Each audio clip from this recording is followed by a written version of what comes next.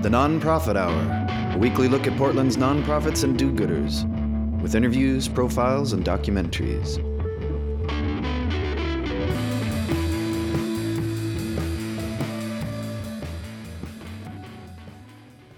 This is the Nonprofit Hour program here on X-Ray FM.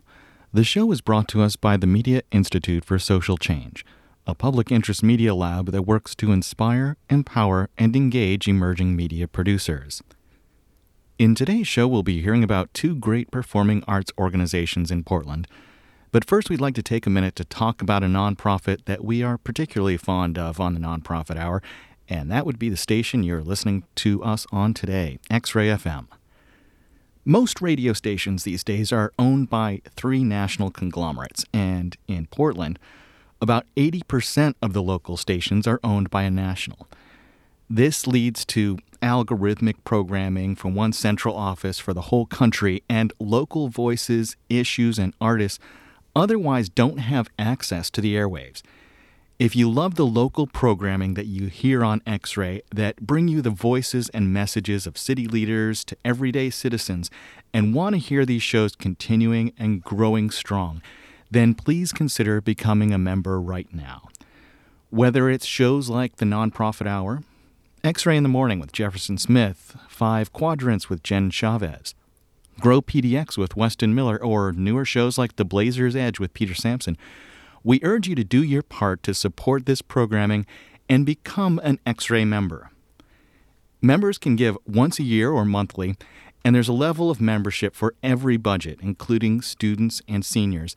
Whether you can give $10, $20, $50, or even $5 per month, or $120, $240, or $60 per year, you'll help X-Ray have a reliable income and support our basic operating expenses so we can continue putting a microphone to the best and most distinctive of Portland. You can check out the membership levels online at xray.fm/membership to learn more. As a sign of appreciation for their support, all members get a tote bag, sticker, and keychain. And the keychain gets you into the Member Benefits Program, which gets you deals and discounts around town. Members also get discounted entry to X-Ray events.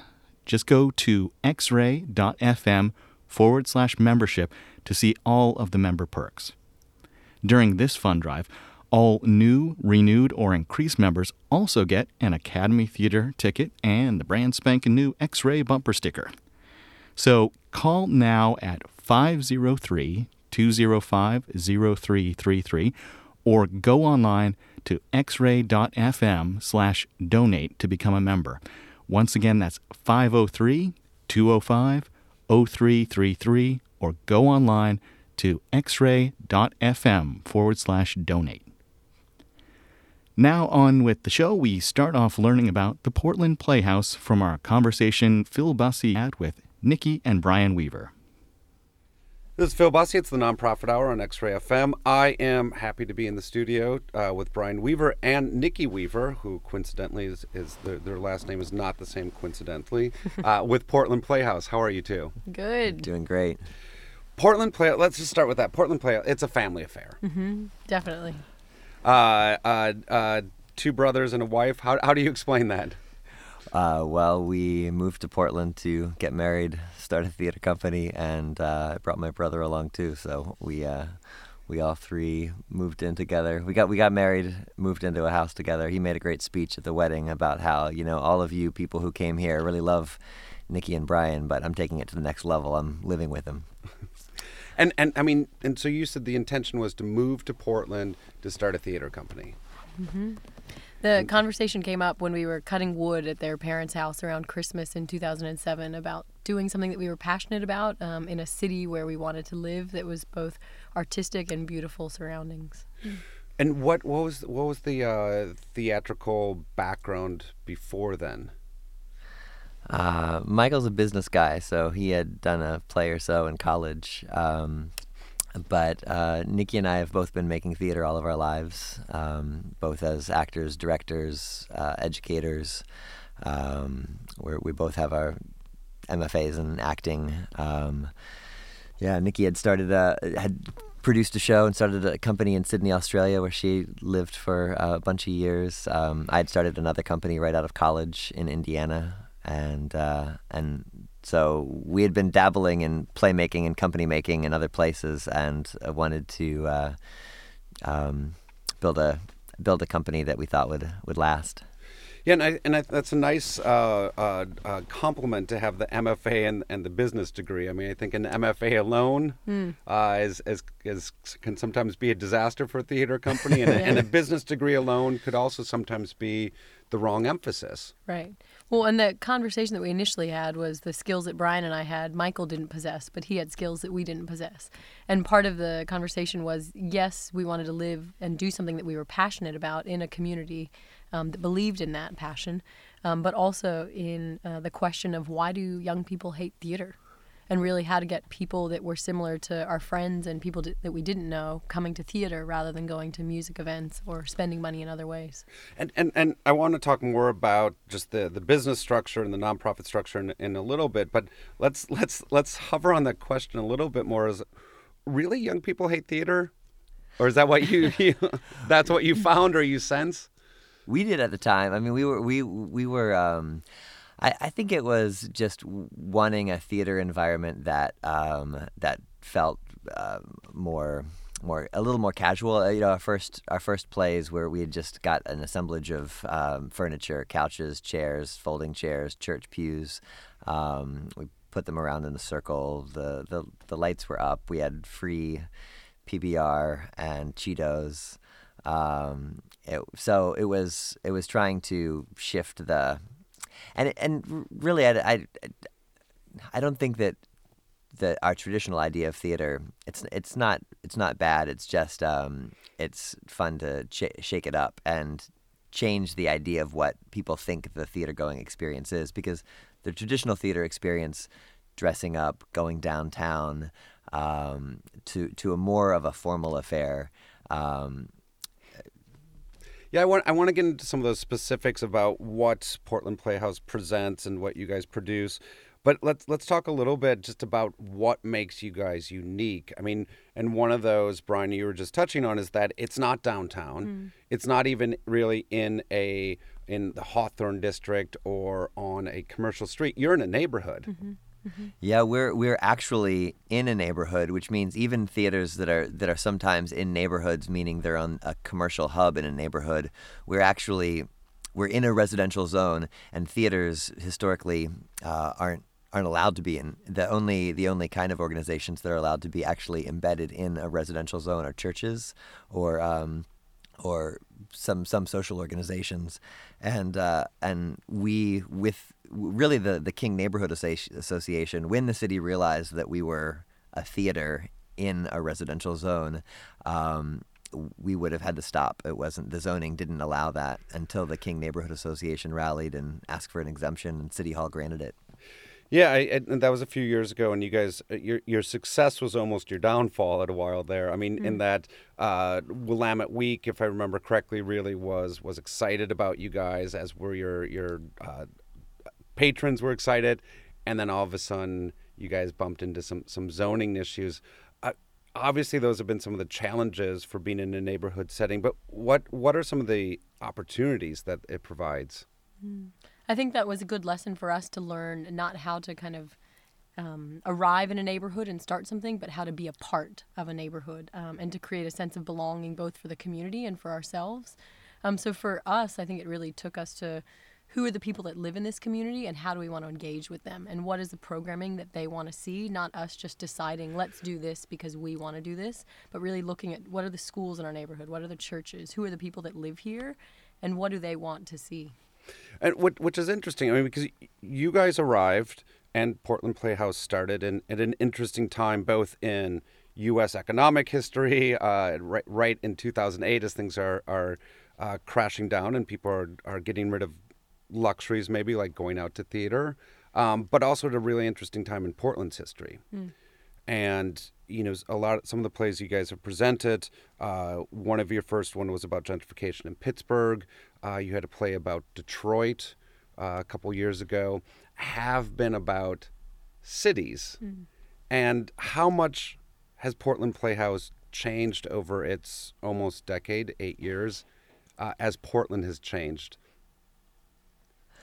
Well, the one play that you referenced, Radio Golf, by August Wilson, that was the first August Wilson play that we did, the last that he wrote, and Portland Playhouse owes a debt of gratitude, because that was really the taking off point of the theater company. And as Nikki said, it was being responsive to the community's desire to talk about gentrification, to talk about race, and to honor the King neighborhood for the history of art and culture, and a really vibrant community of people, and also the fear that we're on this precipice of losing the kind of closeness that neighbors had for decades, of knowing your neighbor, looking out for people. Because that's the struggle with growth. A lot of people are coming in, and just like us, the people coming in needing to learn to be aware that you're already coming into a vibrant community. You're not coming in to make something new without ignoring the history and the community that's already there. And I mean, I like this. That seems to also speak to your mission. You guys have a few words in your mission that are interesting: surprise, delight, challenge. I don't know that a lot of organizations use the word surprise as part of their mission. Do you guys remember the conversation that you had to get to that word? Our mission is almost word for word what it was on day one when we started the company, Brian, Michael, and myself, almost 9 years ago. I remember the conversation sort of being around this company where Brian and I met, Shakespeare and Company, and a lot of the language that they use for their mission has sort of struck a chord with us in terms of how we live our lives and kind of the theater environment that we wanted to create. And it has to be fun. I think that a lot of artists are involved in storytelling and art making because we want to vision the kind of community we want to live in the future, part of a mission of social justice, but at the same time, it's a Saturday night. It has to be fun. It has to be surprising. It has to enliven us as human beings, and then we can hopefully can encourage both ourselves and the people who we're in conversation with to live better lives, or to be more engaged in placemaking and in the civic conversation, and making our city and communities the kind of places we want our kids to grow up in.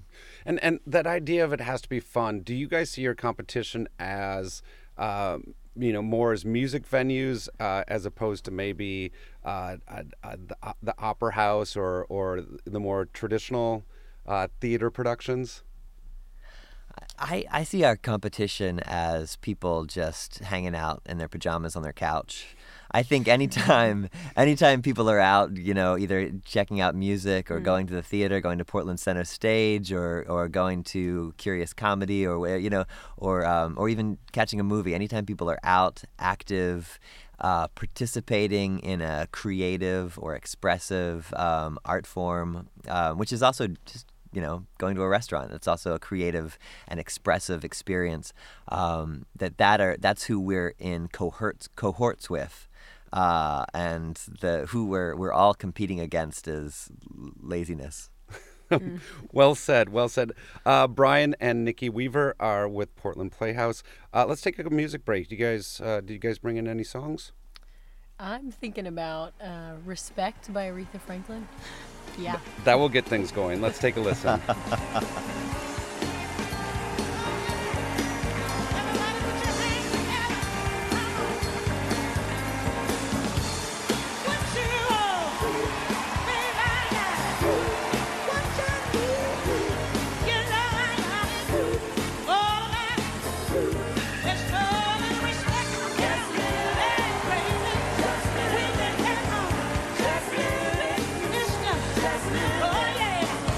I ain't gonna do you wrong.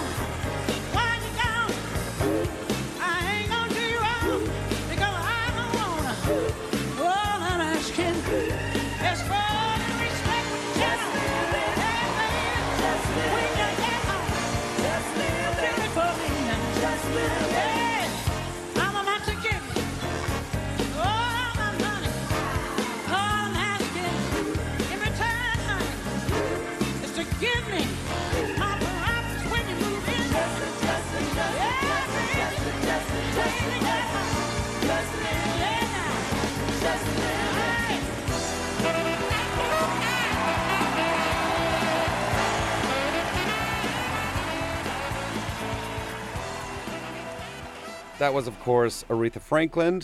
This is Phil Bussey. It's the Nonprofit Hour. I'm talking with Portland Playhouse with Brian and Nikki Weaver. Nikki? Why did you pick Aretha Franklin? Was it just a fun song, or is it representative somehow of Portland Playhouse? It's representative, I think, of what I feel and what I believe that we try and exhibit with our community that we interact with, people that come into our space, and then people that we're interacting with outside of the Playhouse. I want to take a step back and obviously your story and your family story is integral to the Playhouse. How did you two met? You started to say at a Shakespeare and Company. I mean, it's how fitting. You guys met in theater, and now you're producing theater. Yeah. We actually met in the back of a theater, a dark theater, while a play was going on. It was a high school production of A Midsummer Night's Dream. And I'd come there to see another friend, and I was in awe of this play. I mean, it was stunningly good. These kids were just killing it. And I looked to my left. As my eyes were adjusting to the light, I saw there was a cute girl, and I thought it was a good pickup line. I said, "Man, this is one of the best high school productions I've ever seen in my life. Who directed this?" And lucky enough, she said I did. True. What and how did you first each of you start to be engaged in theater? Was there a first play that your parents took you to, or how did it come to be part of your lives? My mom was a dancer, a ballet dancer. My dad is a sculptor, and so I was around visual art for a long time growing up. None of my family were performing artists, musicians way, way, way back. So I started dancing, doing gymnastics when I was a kid, did musicals during school, and then started taking classes at the National Institute of Dramatic Arts in Sydney, Australia. And sort of I have this athletic background, a running background, and kind of had these two paths that I sort of fell in love with and threw myself into theater. And Brian? I wasn't into theater when I was young. I came from a small town, and I don't think I ever really knew it was an option. But I went to in college. I went to a Mennonite college. I grew up a Mennonite, and I was just invited to come into an audition, and I was like, I don't know. And I was like, well, okay, and was cast in a play about Iraq and the first Iraq War. And I got hooked. Excellent. And then do you remember the next production that you actually willingly volunteered yourself for? Actually, the next thing I did after that play that I acted in, the next thing I did is I got into costume making. And that was what really threw the doors open for me, because I was aware that there were actors. I was aware that you could be on TV or in movies, or but I had no idea of the craft and the amount of time and energy that designers put into creating the world of a play, and that just drew me in. And that seems like something that's very evident at Portland Playhouse. And is that some of your work? I mean, Bloody Jackson a few years ago had remarkable costumes that would have made Lady Gaga envious. And then on a more subtle note, you guys had a play a few years ago that was about music in the 70s and 80s. And that was very precise with like the windbreakers that were chosen. And how much of that is your work, Brian, or how much of that is just part of the ethos of Portland Playhouse? It's none of my work. It's all really talented scenic lighting and costume designers, it's one of the things about Portland Playhouse that designers love, because since it's an old church, a historic church, but it's flexible, sort of like a black box, but not an empty slate. It's an existing building. The idea is to design an immersive experience. So designers design where the stage is going to be, how the audience, it feeds into surprise, because oftentimes people walk in the building, they're disoriented. They're like, wait, I thought I came in this way last time. Or people ask, where are the bathrooms? I thought, isn't the stage on that side? So some of the talented design. The show we're doing now, August Wilson's How I Learned What I Learned, features a wonderful design team, and I think in addition to the play being hilarious and moving and just a really great dialogue about race, it's a beautiful show. It's a beautiful show. Dan Meeker is one of the designers. Wanda is the costume designer. She's Portland-based, but came up from LA to do the costumes for it. Yeah, I mean, I definitely, that's something about Portland Playhouse that is really magical, is that you don't know what to expect when you walk in, that it has changed. I feel like there's been times that I've been sitting up high on the bleachers and looking down. There's other times I feel like I've been almost eye to eye with the actors. And that transformative experience is really wonderful. I want to go back to talking about you two a little bit more.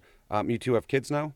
Yep, a 2-year-old and a 4-year-old. So are too soon to start taking them to theater, or how are you introducing them to theater? They see a lot of theater. Margot saw her first show on Broadway, Matilda, this summer. She's seen, what was the show? The first show she saw was Bloody Bloody Andrew Jackson when she was 6 months old. We took them to see Titus Andronicus a few years back at Bag and Baggage Theater. Yeah, they're in there. We've auditioned actors in New York with the them as babies in bassinets sitting under the counter, and they've pretty much grown up in the theater. Has that started to also inform some of the outreach that Portland Playhouse does? Because you guys work with some of the nearby schools and with education, or was that already just part of the mission? It was part of the mission. We definitely started the theater with the idea that we wanted to have a strong education program, and quickly we started working with our neighborhood schools once we figured out where we were going to be located. We did host 4 to 12-year-old summer camps when we first started, but now we mainly work with middle schools and high school students. It influences our play selection some of wanting to do things that are, in addition to some of the edgy work we do, contemporary American plays. We've started doing A Christmas Carol, and we've done it 3 years in a row. This year will be our 4th, and it's a family-friendly show. Should we expect Frozen somewhere down the road? Oh God, let's hope not. Our kids are slowly learning all of the all of the songs to Frozen. It is insidious, yes. Yeah. This is Phil Bussey. It's the Nonprofit Hour. I'm talking with Brian and Nikki Weaver from Portland Playhouse. Let's have another music break. Any suggestions? In spirit of the current show we're doing, How I Learned What I Learned, we should play something by John Coltrane. Maybe Equinox?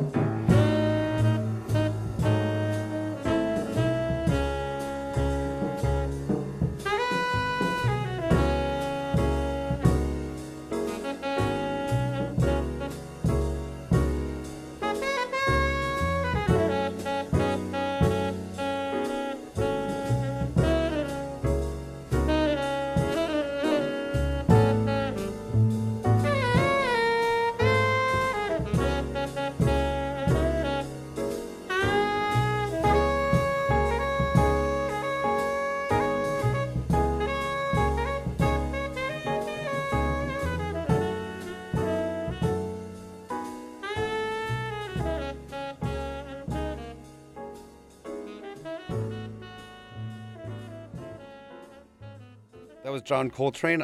This is the Nonprofit Hour. I'm talking with Brian and Nikki Weaver. You guys have had 2 really great music choices. You guys are classing up our show here. Thank you.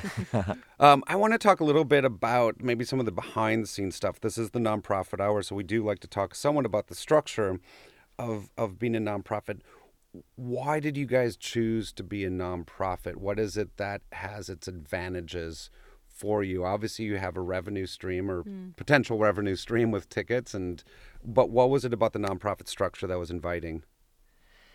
I think it's important that it's community supported. I think it's the city of Portland is really investigating how to spend public money right now, and the big thing that will be decided on the ballot is affordable housing, and people really coming together to support affordable housing. I think affordable art space, and so by being a nonprofit, we're putting ourselves out there and saying that it's not our company. It's the community's company. The community owns it. It's for the public good, and it's supported by public money. And with public money comes accountability. It's about equity. It's about inclusion. It's about building art institutions that aren't elitist but are for the people, by the people. And which is both wonderful in its philosophy and its execution. Does that ever create tensions, though, creative tensions? Particularly, I mean, you have a board of directors, and their charge is more to make sure that you guys are financially sustainable. Does that ever come into conflict with any of the creative choices? It hasn't. No, our board has always been very supportive of all creative choices. The risky ones, the crazy ones, the commercial ones. That it was a surprise. They always laugh and make fun of us for this play. Bingo with the Indians, that featured me on stage completely naked, having sex with another guy, and it's a great construct because the playwright takes us off stage right at the critical moment. You're like, oh, good, that's going to happen off stage, and then midway through, we come back on stage and continue. So, but they supported that choice, and they also supported. Though they were shocked and surprised when we decided to do A Christmas Carol. I think the board views their job as making sure that we're providing a meaningful service to the community, making sure that we stay on mission. As Nikki said, the mission has always been about doing exciting art in an inclusive way with an equity lens, and surprising and delighting audiences along the way, including a very robust education program, which is about the audiences of tomorrow. It's about all kids having access to art in order to enrich their lives, not just to be professional artists.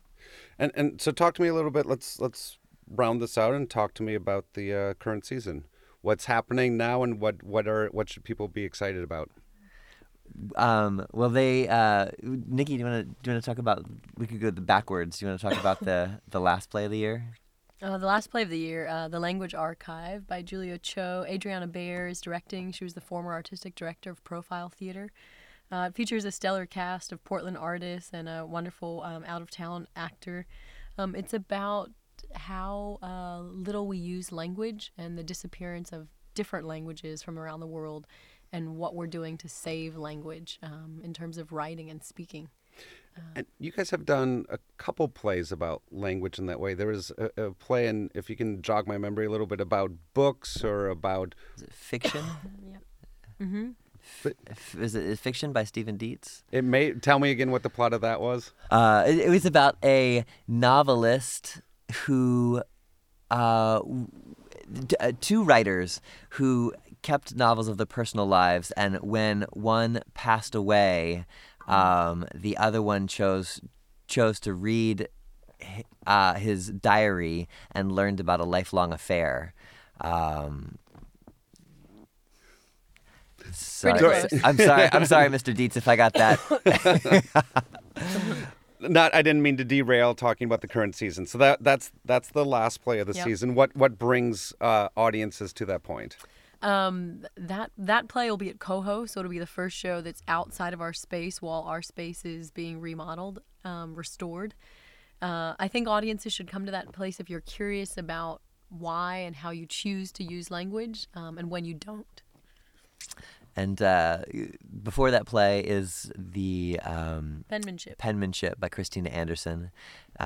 She's an emerging playwright. This will be the third production. It premiered 2 years ago at the Magic Theater in San Francisco. It's a black captain and crew sailing from the U.S. to Liberia in 1896.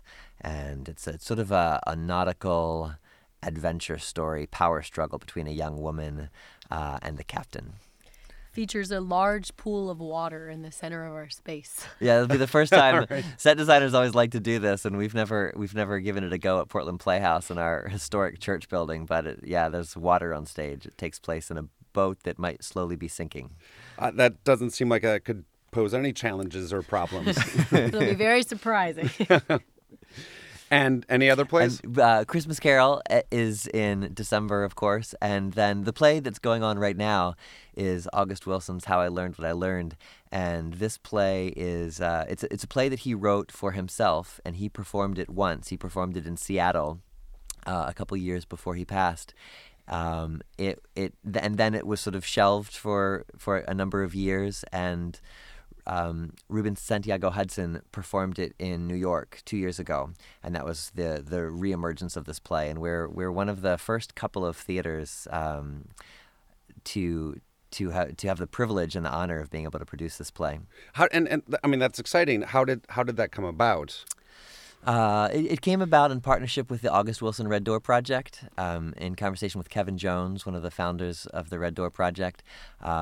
Kevin and Portland Playhouse, we've worked on a number of Wilson shows together over the years, and it was just the right timing. It was the Wilson estate. Constanza Romera, who lives in Seattle and is a Broadway costume designer herself, was just ready to release this play to the world, and right about the time that we were looking for what was going to kick off our season. So Kevin Jones is directing the play. Victor Mack is starring as August Wilson, and it's going on right now. Brian and Nikki Weaver are with Portland Playhouse. Thank you guys both for coming into the studio, and thank you guys for everything that you guys bring to the city and contribute to the city. Yeah, Thanks for Phil. having us. One more song to take us out? I'm going to say We Are Family. Since we started as a family affair, we're still going as a family affair. Excellent. Great song. We are family. I got all my sisters with me. We are family. Get up, everybody, and sing. We are family. I got all my sisters with me. We are family. Get up, everybody, and sing. Everyone can see we're together as we walk on by, and we fly just like birds of a feather. I won't tell no lie. All of the people around us, they say, can they be that close? Just let me state for the record, we're giving love in a family dose. We are family. Hey, I got all my sisters with me. We are family. Get up, everybody, and sing. This is the Nonprofit Hour, and we just heard a conversation with Nikki and Brian Weaver of Portland Playhouse. Next up, we have a short documentary about the App Camp for Girls from one of the Media Institute for Social Change's summer documentary program students. This is from a graduate of this summer's program, Frankie Breedlove, and is titled, It's Not Just a Guy Thing.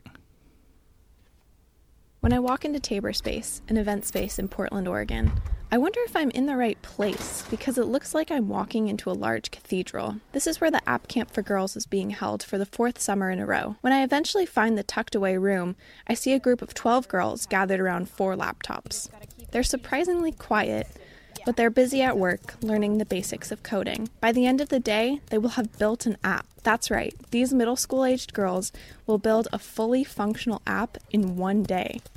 I don't know about you, but as someone who doesn't know squat about coding, I'm super impressed. According to the nonprofit organization Girls Who Code, 74% of girls in middle school, girls like those at the app camp, express interest in science, technology, engineering, and mathematics fields. But only 4% of first-year college women are entering those fields as their intended majors. Demographic kind of tells you, it's a guy thing, because, there's a whole bunch more male developers.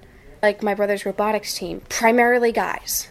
And so it kind of, brushes off as a kind of a guy thing. That's Katya. She attended the camp last year and is back this year as an intern. The app camp is trying to keep girls from being intimidated by coding and hopefully stop so many girls from dropping off the science and technology path. That's why they focus on girls going into 8th and 9th grades. It's very easy to see that this is the point when that starts really dropping off. Yeah. And I'm glad that that's when we're catching these girls, is we get them before high school sort of tells them computers aren't for girls. I'm Kelly Gamont. She's a volunteer for the app camp. I've been the only girl. So being the only one, I know how hard that can be, and I know how isolating that can be, and I don't want that to ever happen to anybody. The camp has a volunteer staff that is all women or gender non-conforming people.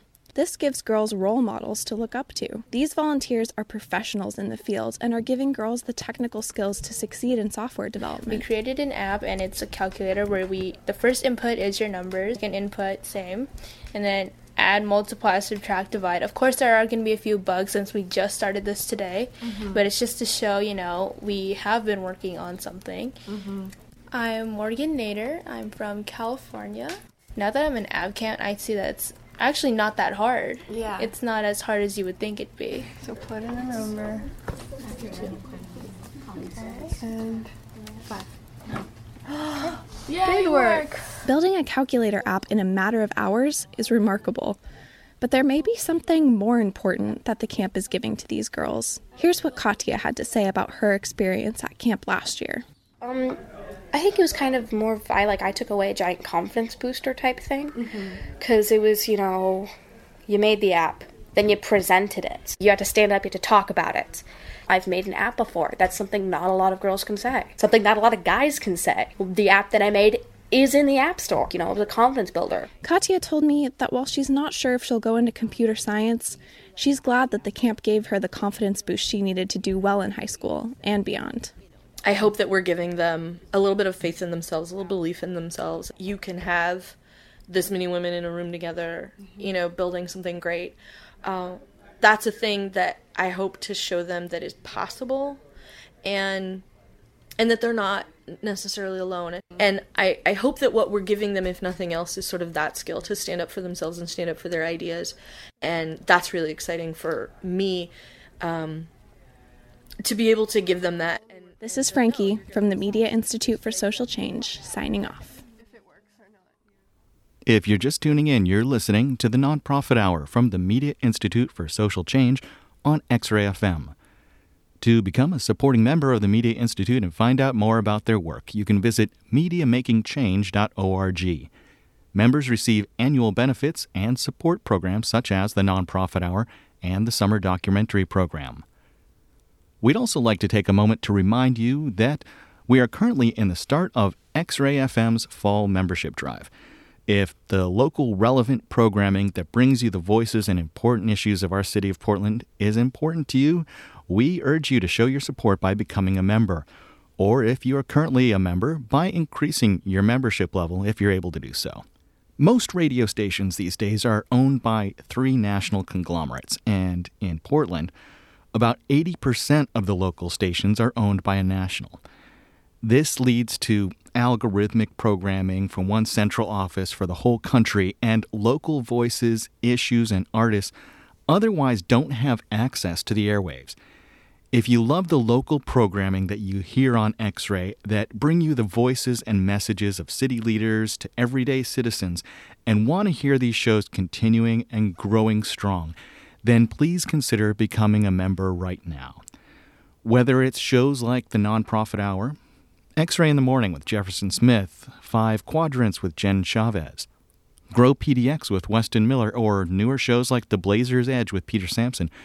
We urge you to do your part to support this programming and become an X-Ray member. Members can give once a year or monthly, and there's a level of membership for every budget, including students and seniors. Whether you can give $10, $20, $50, or even $5 per month, or $120, $240, or $60 per year, you'll help X-Ray have a reliable income and support our basic operating expenses so we can continue putting a microphone to the best and most distinctive of Portland. You can check out the membership levels online at xray.fm/membership to learn more. As a sign of appreciation for their support, all members get a tote bag, sticker, and keychain.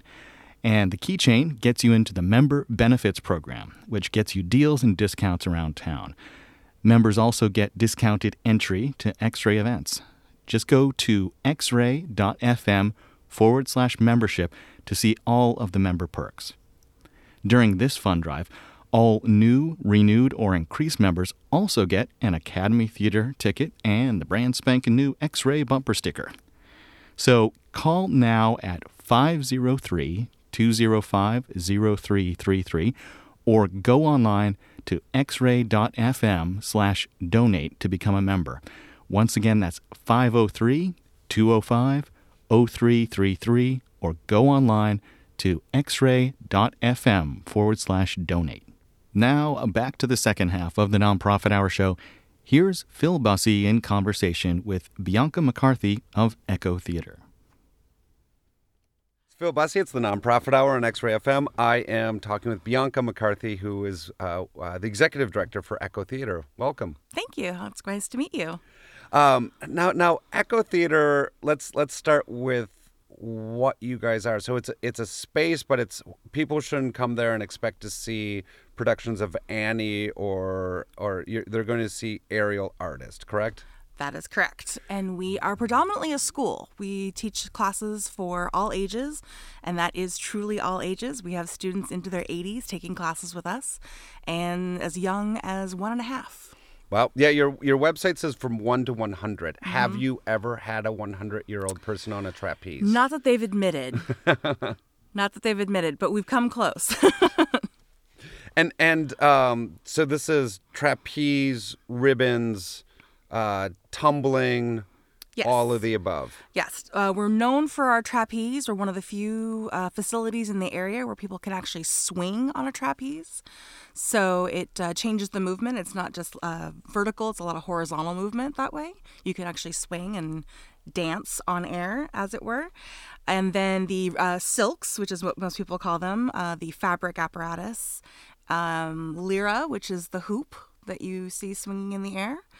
And we've added sear wheel recently and harness recently, which is also really cool. What's your insurance like? Well, a lady never likes to tell. I mean, but as the executive director, obviously, I mean, your concern is obviously, I mean, with having a fun, creative production, but also in terms of you have to think about the business end of things, so to speak. And I do. I have a wonderful team with a really fabulous creative director and an excellent education director, and they get the tasks of doing the fun and creating curriculum and productions and developing really fun creative work. I get to make sure that we are on task for marketing deadlines, writing copy for fundraising, and pounding the pavement and making sure we're updated on HR regulations and that insurance again.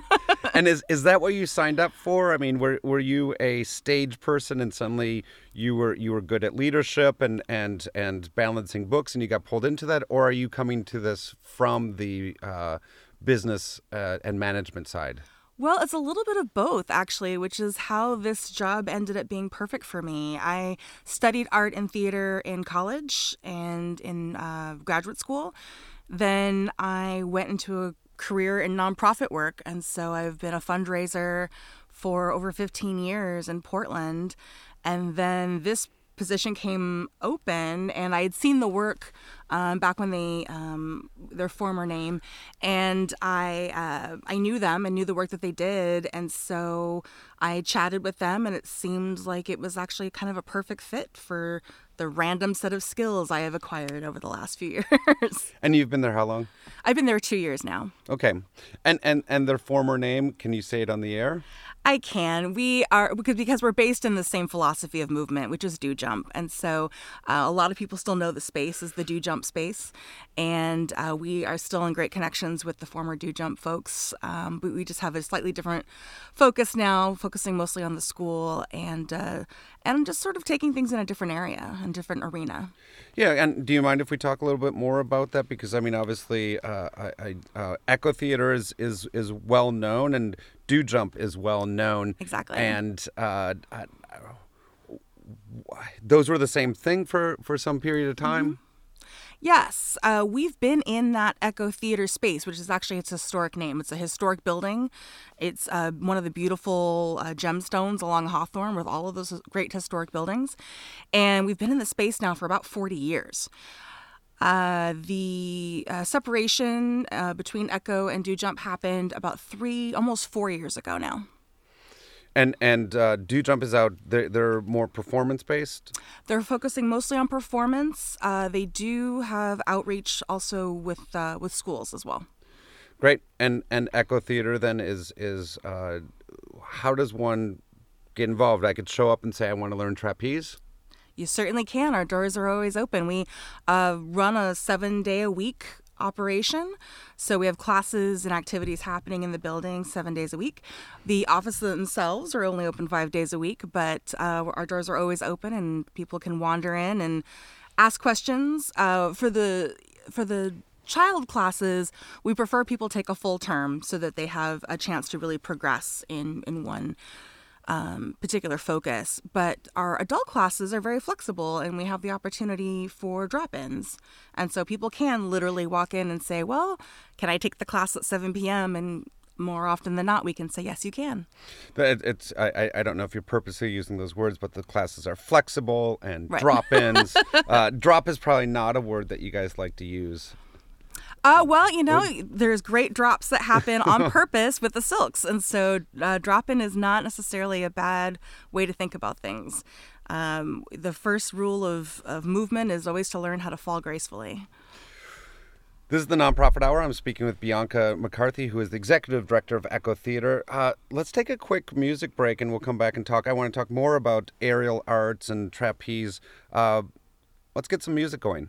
Sounds great. Do you have a suggestion? Well, we're very, very partial to Prince in our office, and so Starfish and Coffee would be a most excellent choice.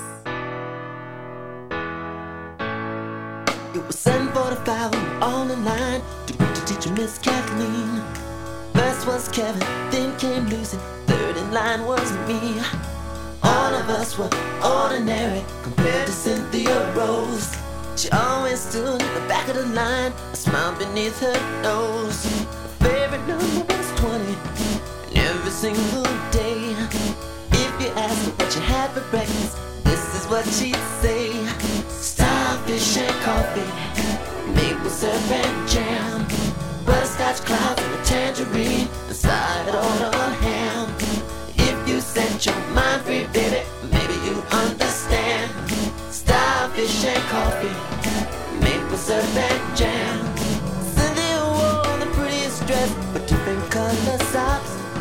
Sometimes I wonder if the mates were in her lunchbox. Me and Lucy opened it when Cynthia won the round. Lucy cried, almost died. You know what we found. Starfish and coffee, maple syrup and jam, butterscotch clouds, tangerine, and a side order ham. If you set your mind free, baby, maybe you'd understand.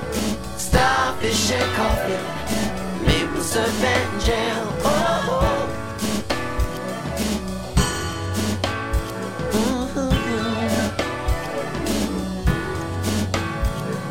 Starfish and coffee. Cynthia had a happy face, just like the one she draws on every wall, in every school. But it's alright, it's for a worthy cause. Gonson. I keep saying starfish and coffee, maple syrup and jam, butterscotch clouds, tangerine, the side order of ham. If you set your mind free, baby, maybe you understand. Starfish and coffee, maple syrup and jam.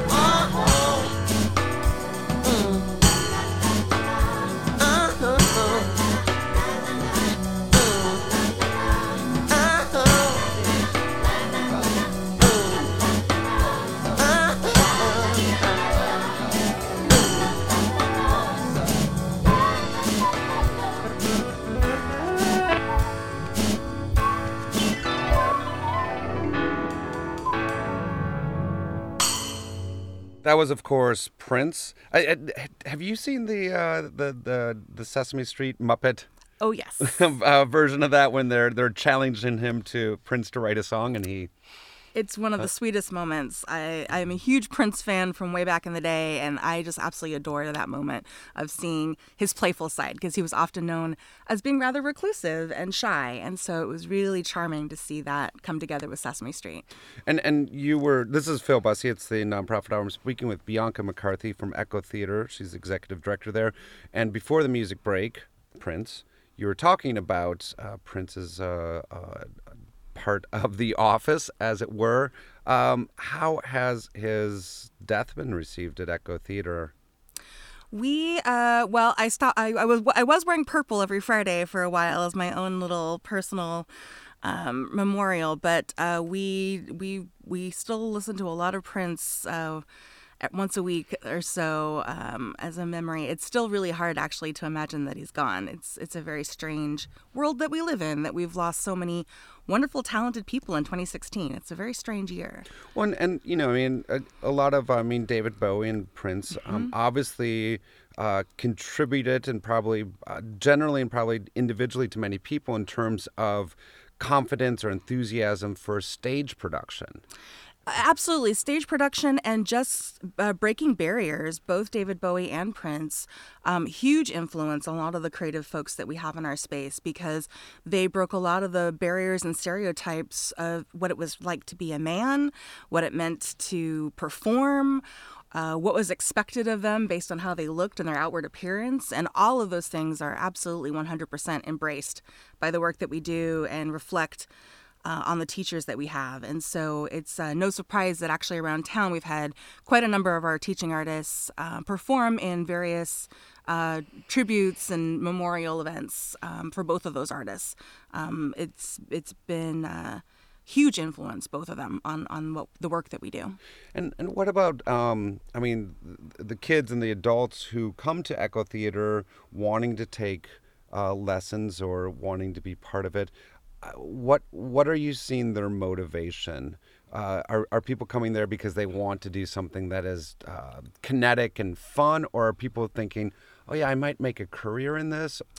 We do have a little bit of both that come through the door for sure. We have youth performance companies. We have 2 youth performance companies that are pre-professional, and several of the students there are definitely thinking of this as a potential career. However, people are drawn to us because we have a very non-competitive environment. So they can come and move the way that they want to move and the way that their body is inspired to move. And there isn't a drive and a pressure to be the best at the thing, and that sort of cutthroat environment that can happen sometimes in performance environments. It's not easy to go that way. That's not quite the right way to say it. But we just encourage people to collaborate together as much as possible, as opposed to being individuals on their own. And can we? I want to talk about aerial art. Is that the right term? Yes, aerial dance, aerial art, circus arts, all of it sort of works. Can you talk to us more generally about it? I know that you're not necessarily coming. You're coming. You've been there 2 years as executive director, but aerial art obviously seems to have emerged as a more mainstream or a more recognized art form, certainly in the last 10, 15 years. Absolutely. You have a number of organizations. Obviously, Cirque du Soleil is one of those where people are making a career out of this, and where there are huge audiences. I mean, you know, you can roll the clock back even further to the turn of the last century, and obviously trapeze artists were something. But is aerial dance becoming more mainstream? Is that good? Is that bad?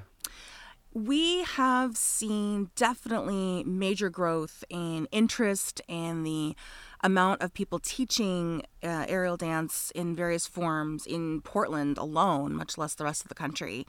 And I would say, yeah, mainstream is always odd to attach to what the work that we do, because there's a lot of quirky things about the work and the kind of folks that we have come through our doors. And so they're very staunch individualists. So the word mainstream is always a little odd for us. But I would say it's definitely becoming more common in people's vocabulary as far as understanding when you say something like silks or trapeze, that people know what you mean, and it's a lot less having to define what those terms are. People have a little bit more knowledge about what is that they are interested in seeing. And there are folks who have come to it a little bit more as an interesting way to work out. It is an amazing way to build your core strength and your upper body strength. And so for folks who are not inclined to go to the gym and be on a certain kind of apparatus that way, they are able to come and be social and do a fun, artistic way of also being in shape and getting a workout in. And how much affinity is there for circus, for the circus performers? I mean, obviously trapeze, that's part of its history. Is that something, do you cringe when I say trapeze and circus, and does that feel like something completely different? Those who know me know a year ago I would have been cringing. What we've come to sort of consider ourselves as contemporary circus.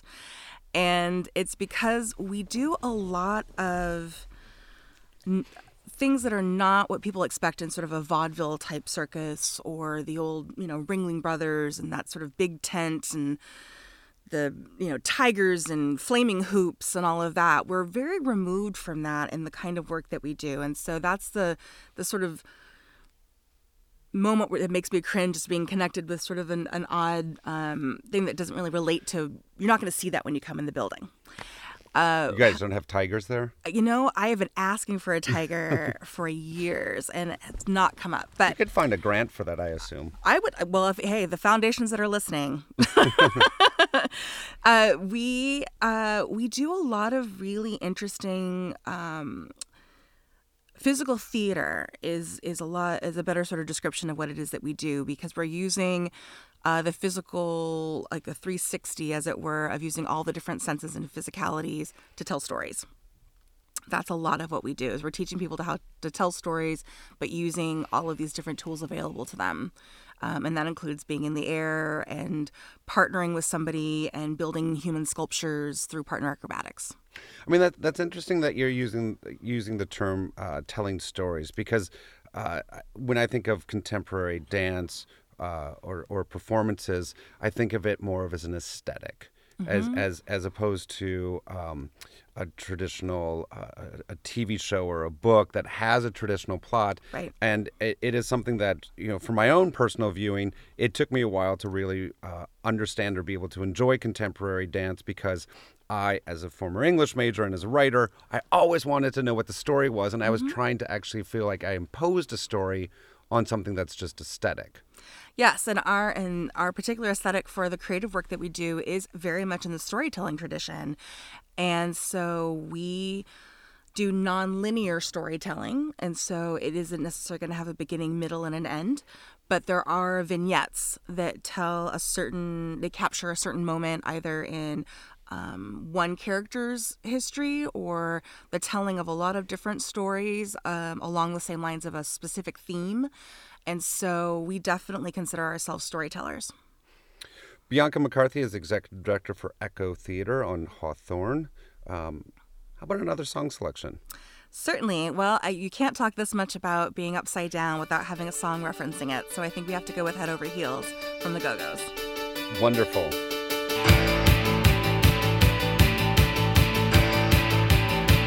Been running so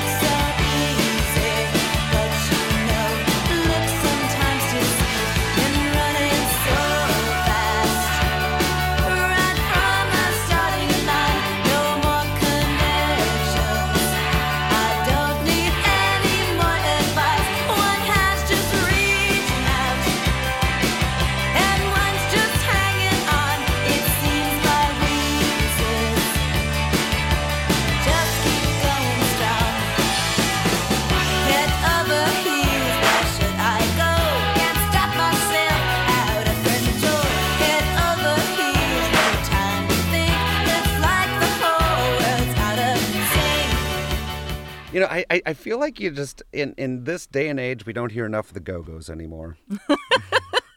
That was Bianca McCarthy as executive director for Echo Theater. That was her song selection. Thank you so much for coming in. I want to talk a little bit more about Echo Theater and who you guys are, but also how you guys function. Let's sort of take a running jump at that, as it were. Talk to me about the building that you're in. I mean, it is on the historic registry. Yes. It does have an interesting history in some ways that I feel like parallels some of Portland's creative history. Absolutely. And as I mentioned before, Robin Lane, who sort of pioneered the concept of physical theater in Portland, if not in the world, you could say,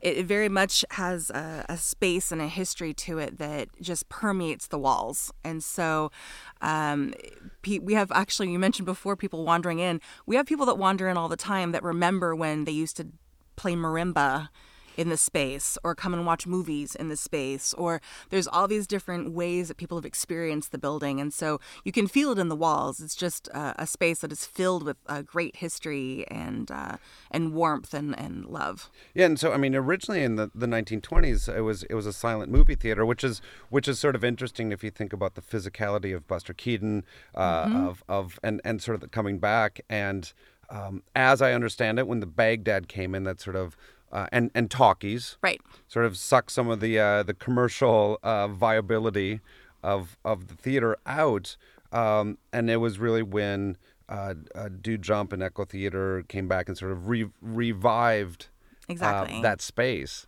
It's very, I mean, it's really very exciting. I mean, and you came to Echo Theater 2 years ago. Talk a little bit about what was your background up until that point. Well, I've worked for several of the biggest nonprofits for culture and arts in Portland, and right before I started working with Echo, it was actually consulting. I was working with several different nonprofits on a project basis, which was a great bit of fun to be able to go in and plan an event with somebody and have that sort of beginning, middle, and end. But it was really fun to be able to come back and settle into something and sink my teeth into it. And so you're walking into an organization, though, that has its board of directors already in place. Yes. And I mean, after 2 years, I mean, I imagine you've started to have some influence on that. But can be a tricky inheritance. Absolutely. I was incredibly lucky, and that is not something that a lot of executive directors get to say. I walked in with a really powerfully invested board at the time that I was there. They were coming through this transition of making the change to being their own organization, and the folks that were there were just committed to making things work and finding a solid ground for us to move forward with. And so they were invested in supporting me and providing the tools that we needed to make that transition happen. As I think it can be common for a creative organization sometimes, not necessarily to have tension as a bad thing, but the board of directors is there to make sure that the organization survives. Yes. And to be financially viable, whereas you have creative people that are maybe that's not their foremost concern. They want to be creative. Do you have to serve as a negotiator between those two camps? Are there two camps in that regard for you? No, we're very, very lucky in that regard. That I have seen that in some of the arts organizations I've worked with. Absolutely. The great thing about having a collaborative ensemble theater mindset is that everyone knows that they have a role to play in what we do. And so there isn't that sense of, oh, that's just that thing that you do. Find me when it matters to me about what we're working on. Instead, there's a lot more of how can I help? What do we need? You know, this is what I can do. Does this work with what you need? And there's a lot more conversation and back and forth. Our offices have no walls, so we are full collaboration all the time. Sometimes that can drive folks who want a little bit of quiet on a project they're working on a little crazy, but it is ultimately in for the good of the order, because there's no secrets in that regard. There's a lot of, this is something that will impact the work that you do, so you should know about it, and this is a way that maybe you can help support what we're working on. And if people do want to come down to Echo Theater and take classes, I know you said the doors are open, but can you give a little bit more details about how people can get involved? Absolutely. Our full schedule is listed on our website, so that's echotheaterpdx.org. And they can also give us a call. We have our office hours are normally 9 to 4. And we can certainly chat with people and let them know good placement, because some people are coming to us with gymnastics backgrounds or dance backgrounds and have questions about what might be the right class for them as they try something different. And so we're happy to talk them through all the opportunities and different classes that might fit. Bianca McCarthy is the Executive Director for Echo Theater. Thank you for joining us on the Nonprofit Hour. And one more song to take us out.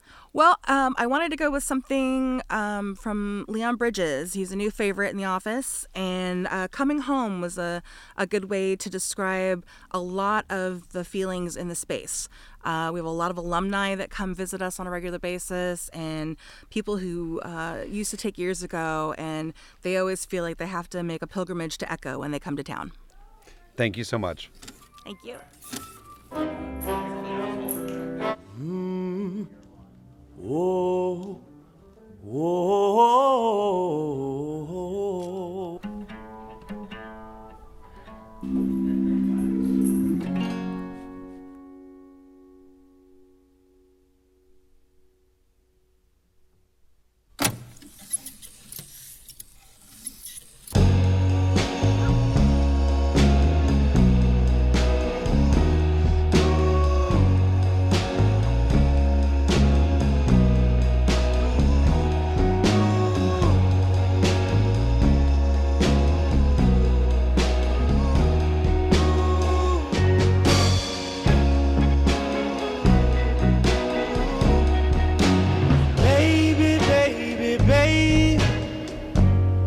Coming home to your tender, sweet loving. You're my one and only woman.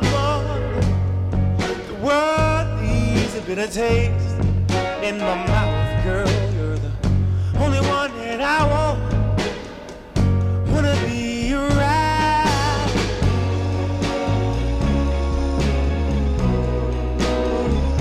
Wanna be your ride, girl. Wanna be around, girl. Ooh, wanna be around.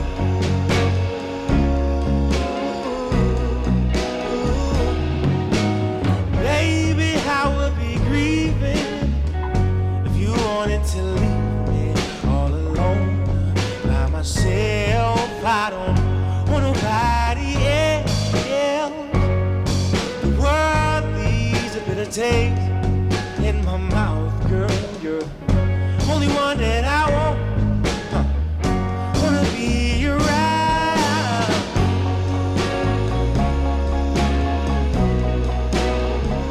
Wanna be around, girl. Wanna be around, girl. Ooh, wanna be around.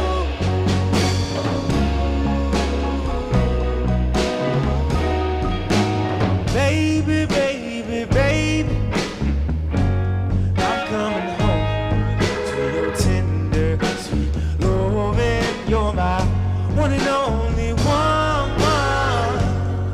The world needs a bitter taste in my mouth.